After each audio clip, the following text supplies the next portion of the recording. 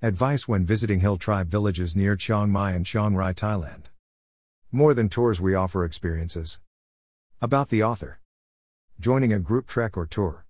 A local hill tribe guide to join you is a must, or better is a hill tribe homestay. Village customs and traditions must be strictly obeyed. Only a local guide or host family knows, as every village has different rules. Here are a few tips when touring or trekking. Playing a Karen Hill Tribe harp. Ask to meet your guide first. Talk alone with your guide.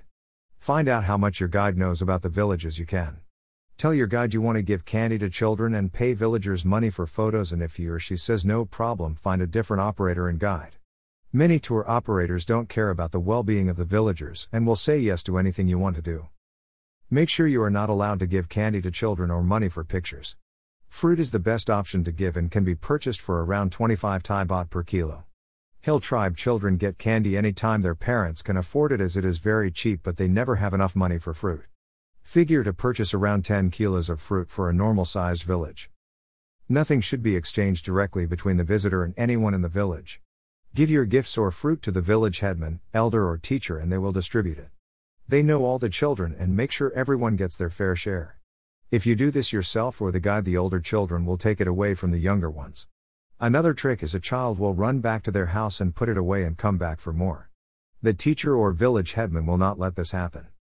Please be careful with trekking operators that advertise new area or village. Most good eco-culture friendly operators go to the same area and villages year after year. They have an excellent relationship with them, so everything is in balance and harmony, so they do not need to go to a new area. Ask how many persons are going on the trek with you and get it in writing as part of your receipt. Many people are told a small number later to find out there are up to 15 persons going on the trek. If they come to pick you up and there is more than what they wrote on your receipt when you paid for the trek, get your money back. 6 persons should be the maximum, and the fewer the better, and a private trek is best. The fewer people on the trek or tour, the better the experience. Riding in a tractor to a rice field. An eco-culture tour and trekking operator will keep the number of persons visiting a village small. The impact of even 50 visitors a month in a village is devastating and should not be allowed. Some excellent operators take visitor to a village only once a week and then no more than 6 persons. They have many villages they can visit, so they can take tourists daily to different villages. There are areas where hundreds of trekkers visit each month to the same villages.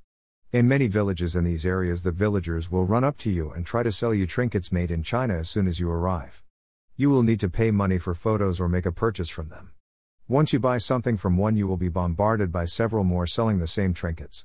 The village is heavily visited by tour groups, and trekkers are mainly the Mae Ting and Pai areas. A village is a very communal place, and what belongs to one belongs to all.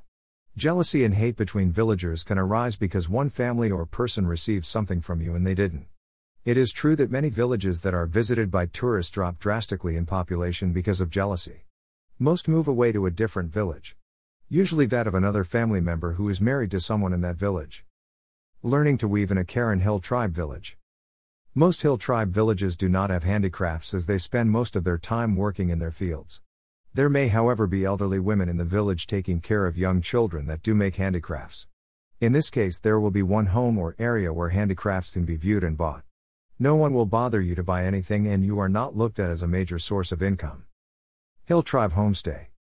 For a wonderful experience making lifelong friendships and learning local culture, a Hill Tribe Homestay is a must. The best areas for a village homestay is Doi Intanon National Park and the small village of Thaton, both away from the normal tourist crowds. Karen Hill Tribe Homestay Family. Although both are with Karen Hill Tribes, they are much different in what is available to enjoy. At Doi Intanon Homestay you will experience hiking in the cloud forest, swim at the waterfalls, learn to roast coffee and enjoy village life. In the Thaton Homestay you visit other hill tribe villages such as Lahuinika, learn to weave cotton, visit the local market, cook Thai food, then a private long-tail boat ride. Both are at clean, comfortable traditional homes in your own bedroom, clean toilets with showers, and all bedding is provided. In both villages your guide speaks perfect English, and in Thaton your guide speaks all the hill tribe languages. If you enjoy hiking in the outdoors, Doi Intanon is the one. For a more culture experience, the village in the Thaton area is best. Visiting villages on your own. Planting rice in the village. Some want to visit hill tribe villages on their own, and most of these want to spend an evening with a family in the village. This is not a good idea. You must know the culture and customs of the village, and each village is different. You can do a lot of harm by just entering the village from the wrong gate. Many have gates for visitors and gates for residents, and the villagers believe if you enter from the wrong gate you could be bringing in bad spirits with you. They will then have to spend money for a ritual to cast out bad spirits that you brought in. If you pay money to stay with a family, the other families will be jealous, and this could cause unbalance and arguing among villagers. They also barely have enough food to feed their family and will feed you and not have enough to feed themselves. They do not eat the same food as Thais, so if you bring food they may not eat it. They do not use fish sauce but salt, and they do not eat the white pig but black pig.